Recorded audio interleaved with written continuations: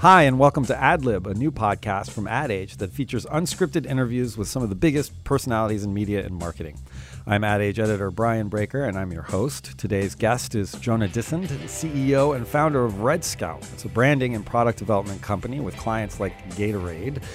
He founded it in 2000 in his New York apartment. Here we talk about how his love of theater informs what he does, how the industry has not especially embraced its LGBT community, and a certain bar mitzvah that he threw his own company when it turned 13. Well, no, that is funny. I did notice we were just pointing out that you are not wearing a swatch, which is sort of like, is it your trademark or you gave them away at your birthday party at Cannes? So it was a one-time only. It was my attempt to do viral marketing, which I don't usually do. But is Swatch a client? They're not. No, it just felt like very Cannes to have a white swatch. And, Rolexes were a little out of my budget. Is that a brand you'd want to work with? Yeah, I think they're a super interesting brand. I love certain brands, like they're a brand of my childhood. Yeah, same. I like to claim that I bought the first Swatch in the U.S., but I think that's completely made up. I had lusted after and finally had. I must have been 10 or whatever. The little see-through one where you could see the gears on the watch. That was the coolest one. Yeah, that was good. And it was my de rigueur bar mitzvah gift for everybody. Yeah. At your actual bar mitzvah, or I didn't have when I would go to bar mitzvahs because I didn't actually have a bar mitzvah until later. Okay, well let's talk about this. You did have a bar mitzvah. You when Redscout turned 13, you threw yourself, or you threw the. Do you call it an agency? Yeah, it's a good question. We some people call us a studio. Some guys call us an agent. I guess a shop. Yeah. We don't really call ourselves. We probably avoid agency. But you threw the shop a bar mitzvah. We did when you turned 13, and talk about that. What was that just a gimmick? Is that marketing for yourself? Is it a celebrate all the above? Yeah. So I think that one, because as a child I did not have a bar mitzvah and was quite envious of all my friends who did. I felt like my parents are a little hippie, and so they just didn't really believe in that kind of thing. So I ended up figuring I'll do it for Redscout, and felt sort of a good point in our development to do something kooky, and it felt very on brand for us to sort of we had yarmulkes made with our logo, and sort of so it was also in a seminary, so it was a little ironic. And then it happened to be that the New Yorker wrote about it, so that we didn't actually do it for press. It became something that became more of a thing, but it's sort of something sort of signature in our history, and people who were sort of there felt very much part of our. Was it a coming of age moment? Were you guys? Did you become a man? Did the shop become a man? I do feel like it was right around the time we became more of a grown-up organization. Yeah. I do think it is interesting in a life stage that it's kind of an adolescent period. I think there's been such an acceleration for companies. That companies are growing up so fast, but now often they're realizing they're huge and still haven't actually done some of the fundamentals. And I think it was a moment where we started kind of getting more grown up and getting the fundamentals. So let's talk about it. That was 4 years ago. Yeah, 4 years ago. So Redscout's been around since 2000. You don't describe yourself as an agency. You were an Ad Age Agency of the Year, whether or not you're an agency. You're more into what? Is this an accurate description? Trend watching, product design, brand consulting, brand building, more so than advertising. Yeah, we really, our whole thing is that innovation is your most powerful form of marketing. So we really believe in how do brands, companies, I think more and more it's companies than just brands, because people sort of look at the company.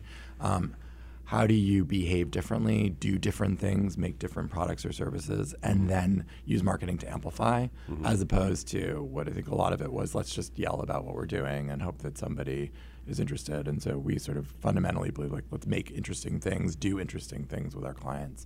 Can you give a specific case study that sort of is the perfect microcosm or encapsulation of what Redscout does?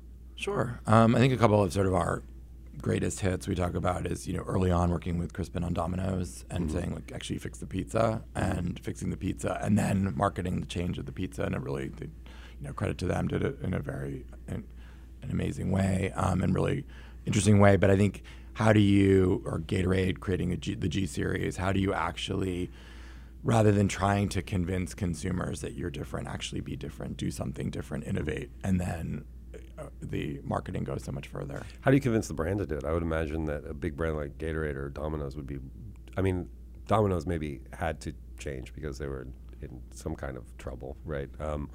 How do you must have had brands that are like, that's too much.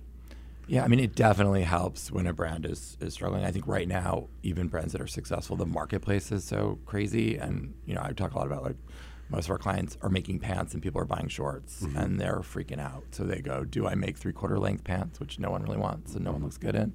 Or do I try to make shorts, but I don't really know how to make shorts? Or do I try to make pants cool again? So, I mean, I think when you ask what we do, I think that's what we do. We are in the sort of business of figuring out, do you make pants cool again? Do you make shorts? Or do you try to do something completely different? Right. I like that. So, all right. So that was you were 13. You had your bar mitzvah. Now you're 17 years in. What is different now? I mean, the world was a different place in 2000. Yes. And how is it different? And then we can talk about how you got into this in the first place, because you were young when it started. How old? Not anymore. I was like 26, 27. I think 27. So I left. I'll give you just a little back. So I was a planning director at DDB. So that was my last job in the advertising world on Madison Avenue. And then I was constantly frustrated because by the time I would get, they would say, okay, now you need to write a creative brief on something, but the product had been completely done and it was sort of like going to market and we had to figure out how to put some kind of spin on it.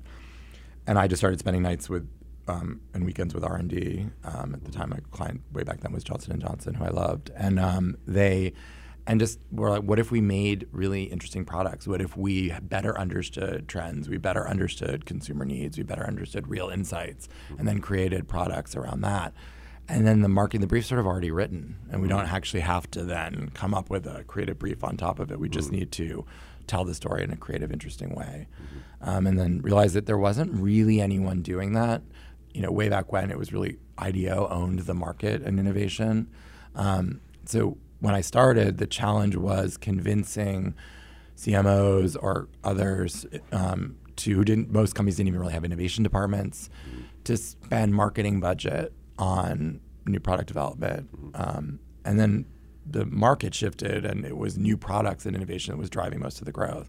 So we were sort of a little bit, I was a little lucky, I think a little bit of the right place, right time, but the first few years was just kind of pounding the pavement, trying to convince people, or doing jobs for basically nothing just to get in the door. What was the first moment where you realized, like, oh, this is a viable concern now?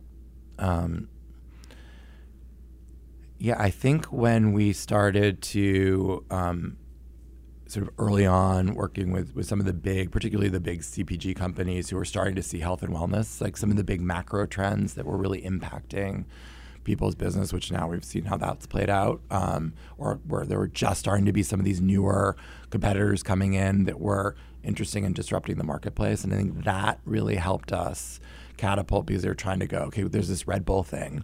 What do we do now? How do we play in that space? So I think that really helped us kind of kickstart and sort of help demonstrate that there was a real need for it. And now a lot of people are doing it. So how do you compete, or how do you stay relevant? Yeah, I mean, I am a big fan of competition, because I think just, it's like we'd say with our clients, the pie just gets bigger, and then it's, a little bit of a market share game. Candidly, most of our business is referrals.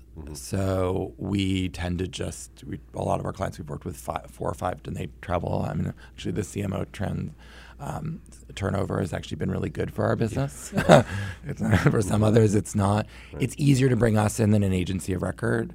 So we can kind of go and travel with our clients where they know it's not such a huge deal to switch. Why is the CMO trend good for you? Because I would imagine if there's a turnover, maybe the new CMO was like, well, who are these Redscout people that we're working with? Why is this happening? No, that's fair. I think we tend to follow our CMOs. So when they go, we will go with them. So that's where it's good for us. I think what's important, and I think this is sort of my free advice for all agencies, is that I think that agencies tend to stay in the marketing. So they maybe work with the CMO, but really they're working with a lot of the directors of advertising or marketing or whomever. And they don't build relationships with HR, with R&D, with finance, with legal. Because of what we do, I used to joke that we would measure our success by how many holiday cards we sent out to individual clients. And one year we sent out like 200 holiday cards to Pepsi. And because we work across every different division within these organizations and build real relationships. And that way, when a CMO goes, we stay, and then we go with them, but we also stay where we were because we've built we have a lot of relationships we've had for 14, 15 of our 17 years.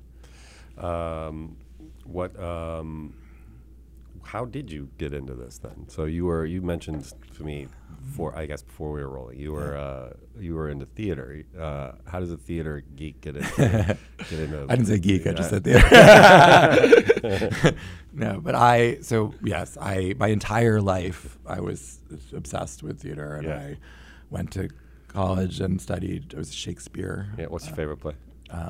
Hamlet, which I'm going to. There's one at the Public that's supposed to be amazing. What's your favorite role? Is it Hamlet? Yeah. So when I was in third grade, and now I do sound like a geek, but bear with me. My parents had bought me this leather when I was 8, a leather bound edition of all the Shakespeare plays, and I probably didn't understand half of it. So I ambitiously tried, and one of my friends, his name was Kenny, and his mother was, at the time, I guess they called him, but he was an executive assistant. And she sort of transcribed it for us into more third grade English. And so we got like mimeograph versions, now I'm dating myself, but or Xerox copies of them. And it was quite controversial in third grade, tried to produce a production of Hamlet. And I thought I was so edgy because we had the one Korean girl in our class as Hamlet in a cross, and I played the ghost of Hamlet's father in a sort of Hitchcock moment. And then about 4 weeks in, I was really excited because the kids all gave up recess to go rehearse, and we were having fun. And then the school shut it down because it was a little inappropriate. Oh, no.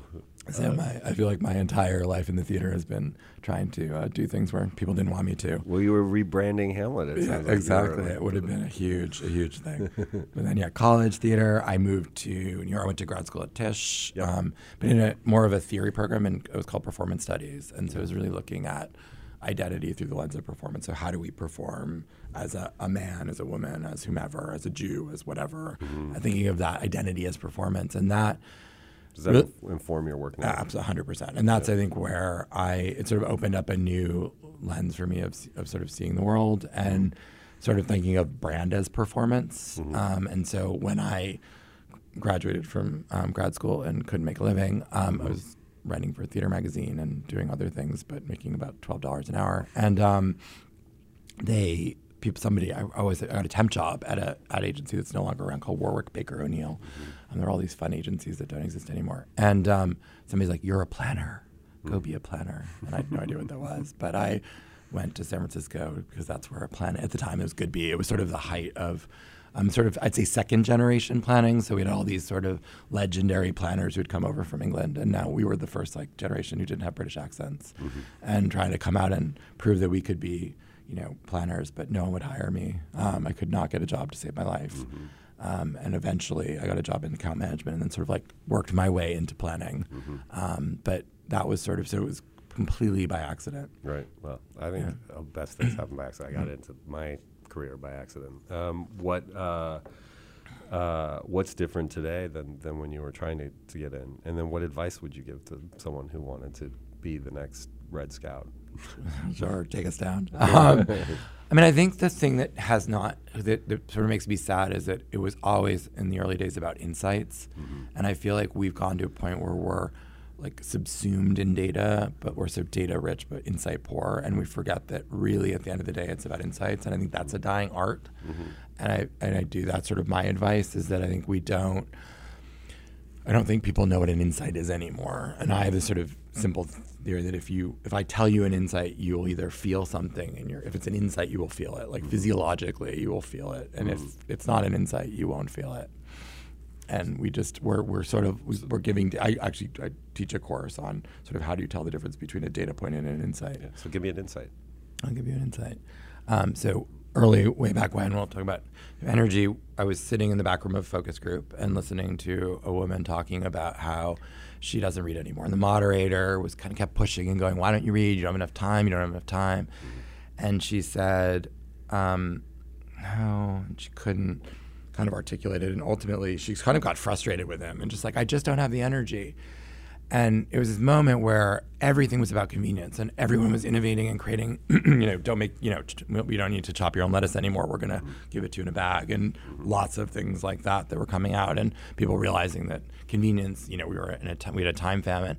But then you look at data points of how much at that time like media consumption people had, and you're saying people have plenty of time. They just don't have the energy to utilize the time effectively. And so we were actually in the midst of an energy famine, not a time famine. And then so if you're in an energy famine, that sort of was the birth of kind of the energy drink phenomenon, and saying we actually are in a, I did something where I lived with 8 different families around the country. What is that? Yeah, so so sort of the anthropology. So I was trying to understand how parents in very different environments, what their relationship with kids and education and media was. So I went to an Army base, homeschooling, an African-American Baptist family in Oakland, a hipster New York City designy family, sort of a very religious family in Texas. So I just went to lots of different environments. Can you go backward a little bit? Yeah, sure. So what was the genesis of this, and how long was it? And you sort of picked families at random and said, I want to live with you to learn what? Yeah, so it was for a large media company, a kids media company, and we're trying to understand how, particularly around education, how did parents think about education today, and what was the role in media, because it was for an educational kids media company, and how is that shifting, and how is that different, and what could we pull out from that, and so I felt like the only way to do that, and I really do believe in, you actually have to sort of live it and experience it and be there. That's part of my grad school training of just, you have to observe it with your own eye. You have to feel it. And so I went and I spent a full day Friday and a full day Saturday so it was over like almost 8 weeks with these families. And I recruited mostly through friends I tried to because I was trying to find the right, everything's a theater metaphor with me, you'll see that, but try to cast families that were very different, at least on the surface. And to understand what did they do in their homes around education? How did they reinforce it? What were their anxieties? And one of the things that you could only really tell if you went was there was an incredible distance, like what I call kid-directed families versus parent-directed families. So kid-directed families were families where you'd walk in, where the parent would come. First of all, there would be stuff everywhere. You'd clearly know they had kids. The TV was usually on all the time. And the parents would acknowledge each other through the kids. You could see they almost had no adult relationship. Everything was sort of channeled through the children. To a very sort of extreme, designy New York City family where you wouldn't know they had kids. Everything had a place. Everything was, and there were definitely, you'd acknowledge your spouse before your children were children and the adults were adults, and there was a real separation. And they typically were less television permissive. They were much more strict about and then everything in between, and trying to really look at how that sort of landscape was shifting. So where did you land? What was the result or the end product? Yeah, so one of the results was that there was actually a gap in preschool curriculum, that parents had huge anxiety that the way that their kids were learning or not learning, that they didn't even know, like that, they were out of touch with that and were not feeling that their kids were very prepared or well prepared going into sort of life, and that we had to actually use media to supplement preschool curriculum. You yourself have kids?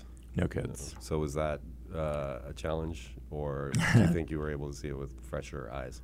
I am a believer that you don't have to. I work on a lot of projects for groups that I am not, but I think you have to have deep empathy, and you have to, and I do think, I always think of myself as a bit of an outsider in this industry, an outsider in the world, an outsider, and I do feel like with outsider eyes, you see things more clearly often. Why do you feel like an outsider?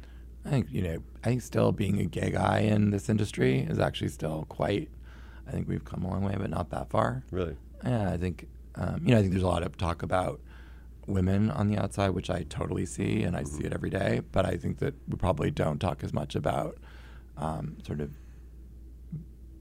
being gay in this industry as a whole. And I'm not super political, so I'm probably never going to be the champion of that or go out and speak about it. I have a huge amount of respect for people who do, like the Cindy Gallups of the world, but I just probably not the way I'm wired. But I definitely you see it a lot. So how does that manifest? I think it's just, there's still a lot. I think we're at least a generation away. Mm-hmm. I mean, I was just talking to somebody, just the way that people engage is still very gendered, or still, still a lot of our clients are straight white men, which is fine. Some of my best friends are straight white men. And I think that so you just take it for granted. It's like, oh, you're going to bring your wife. It's like, oh, I don't have a wife. And then it's assumed that you're single. It's like, no, it's single. I just don't have a wife. There's still just these little things that come up, or just ways of, there's still a lot of like golf and scotch drinking. I mean, there's still some that are not necessarily friendly places for women or for other folks. Right. Interesting. Has that affected, do you think, any opportunities you may have had, or you seem pretty successful? I just think I think it hasn't in so much but I think it's made me probably fight harder to be successful.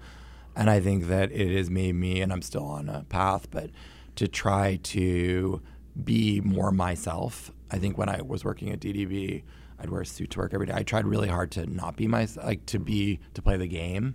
And I think the most liberating thing of starting my own company, and why I kind of had to start my own company, was I needed to build a company around who I was and sort of work on that process of being more myself. I think that's something that comes up a lot in some of the people that I've been talking to lately, is that once you figure out who you are, who you're about, and lean into that, you're oddly more successful that way than trying to be the thing that you assume you're supposed to be. Well, but there's so much pressure and so much anxiety. And I always say, people say, well, why is there so much CMO turnover? And I said, the only way to not get fired is to not care if you get fired. Yeah.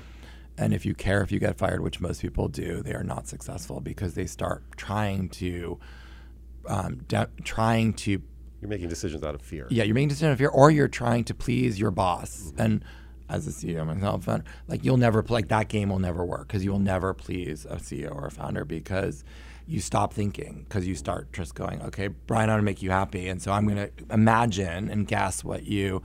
And most CEOs I know change their mind too. So maybe last week you told me that you wanted it to be blue, and then I come in and I say, here it is, Brian, it's blue, and you go, but why is it blue? And I don't even know why it's blue anymore, because I was only doing it because I thought you wanted it to be blue. And I see that all the time. So how does this play out with your own staff? What do you look for when you hire someone or when you promote someone? Yeah, no, it's interesting. I mean, I think that, we just had a promotion cycle, and we were quite tough this cycle, and people were a little bit surprised by it. But I think you have a reputation of being a tough leader. I mean, I've heard. Real interesting. Yeah. My whole goal is I would say I will never ever compromise on the work. Like I always say, I don't care if the client likes it. If it's not good, it's not good. Like actually, our work should be. And if it's amazing, if we think it's amazing and the client doesn't like it, I don't care. Mm-hmm. And I will always back up the team if I think the work is good. And yes, there's a lot of subjectivity in that, but I feel like my goal is to be really, really tough on the work, but not tough on the people. Mm-hmm. And I think what's hard is when it feels personal, and I try to not keep it personal. Mm-hmm. I think some people can't separate it. I think people who are successful at Redscout are able to separate the work from the personal, and be able to, and who really want to grow. And I think we just said the people who got promoted this cycle were the people that really open to growing. Mm-hmm. And we're growing. And I think that's something that, for me, I think people, we have people who, the thing I'm probably most proud of are the people that kind of started as a temp and have been here 7-8 years, or who have grown who are doing things they didn't think they could even do, or didn't know that it was even possible, because it was also accidental. They didn't plan to come into this business just like me, and they have then found something where they can find a different side of themselves. Or how do you keep growing? It's a good question. I think challenges are getting harder, actually. I think that we are being hired to do things that I don't know that are fixable or solvable. And so there's an intensity of the projects that I just said the other day, I'm more exhilarated than I've been in a very long time. I'm finding it kind of thrilling right now, so that's keeping me engaged and energized because the challenges are meaty. Can you talk about a challenge that you were unable to meet, or Redscout failure, or a personal failure? Yeah, I think that when we will have been successful, I fought really, really hard to be successful and made some enemies along the way. And I think that I have become more fearful of making enemies. And I think that I have become less successful in some cases at selling ideas through an organization because of that. And so you have to be willing to piss people off. You need to be willing to piss people off. You cannot.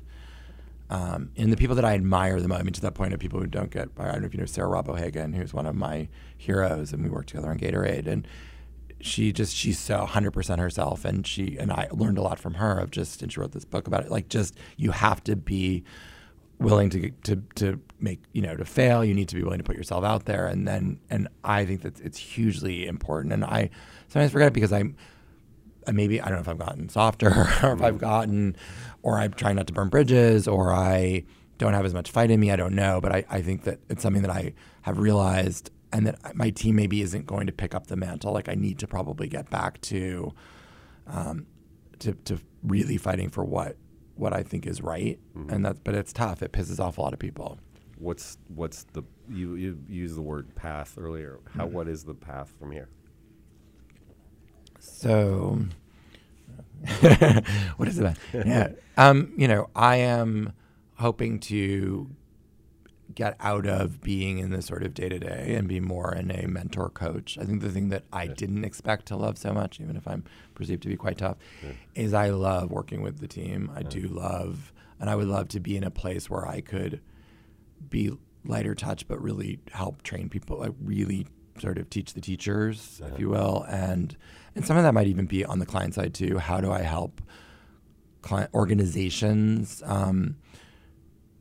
relieve some of their anxiety? We get called the brand shrinks a lot. I think a lot of what I do is actually, I feel like I maybe should get a PhD in psychology. I feel like I do a lot of therapy for individuals and for companies. Was there a brand that you were like, no thanks, if they came to you? We've turned down something. We turned down a lot of things. We turned down something last year because of political affiliations. I won't tell you who it is, but you can guess who it is. Okay. And it was, I got a standing ovation from my team when we announced it. It was a very cool brand. We were dying to work on it until we made a decision that we didn't think we were probably aligned. Right. Oh, that's interesting. Do you have a dream brand? Like if they were listening right now, you'd say, I want to work with you. Well, and it's interesting because I think we got to work with one of our dream brand, one of my personal dreams, which was Design Within Reach last year, which I love. And Herman Miller, I'm a furniture geek, so that was awesome. But for me, it's actually often the dream brands or the brands that people love are the brands that you don't actually enjoy working with, because either they treat you more like vendors, or and sometimes you're like, you got this. Like Tesla's a dream brand, but they kind of know what they're doing. I don't know that they need our help, honestly. I'd love to work with them. I saw the article you wrote. They're not spending on marketing because they're just doing amazing things. They're a dream brand, but I don't know that they need us. I love real, mass. I like working on brands that impact lots of people. It's fun to work on the cool brands. There's certain categories I love. I love hospitality. I love things where we can make real impact because we can impact immediately. You can go to a hotel and it will feel very different because of something that we've created, or even entertainment. They can change up the network very quickly. So I think things where we can have a great impact on how they show up in the world fairly quickly. How's working with MDC? I personally love MDC. Did that change your organization at all, or? Our organization's fairly isolated. What I will say is, I'll give you sort of the history of, it was 10 years ago. I think what happened first for me was that I'm a little bit of a pleaser or a rule follower, and I got very, very hung up on making numbers, and I stopped focusing on what actually drove our business in the first place. And I think it was the first time that I actually didn't do well, as well. This was about 10 years ago. It was the only time, and then it was the only time that we, in our 17-year history, had to have layoffs for financial reasons, or always for financial reasons, but and which was really tough on me because I'd sort of prided myself on being able like to support people, and I was motivated by making payroll every 2 weeks. That was sort of my motivator, not because just because I wanted to take care of people, not because I needed to please the parent company. And I think I got lost a bit in it. And then I had a moment where I'm like, look, next year I need to just let me play my game. And they listened, and to their credit, and the whole business, and it really reshaped our business. And we've been much more successful when we play our game and then the numbers come versus trying to hit the numbers. And MDC came in when they took a controlling stake, is that right? Yeah, controlling stake. 60%, yes. When was that? That was, yes, we're just coming up on the end of 10 years. Okay. So the end of this year will be 10 years. So that was the initial transition was rocky, I guess, or... Yeah, and not necessarily because of them, but more because of me. Because of how you reacted. Yeah, I mean, I just never, you just don't think about, I mean, when you're independent, again, you think about making payroll, you don't think about margins. I didn't care about I was like, if I have enough money to pay everybody, woo, and have a holiday party, rock and roll, or just, so it was, there were certain things that were liberating because you don't worry about cash flow in quite the same way. You're not like harassing your clients, going, can you please pay us, please, we need the money. But so that was sort of liberating. But on the flip side, I lost my way a little bit in it. It was a lot earlier than I had planned. I built the company to sell it. I knew that I wanted to sell it. I paid myself nothing for quite a long time. I had a roommate for the first time in a long time. I mean, I did the kind of classic, like, I lived in Fort Greene before it was cool. And you literally ran it out of your apartment at first. Yeah, right? I ran it out of my apartment, and then we were in Chelsea Market, was our sort of real office.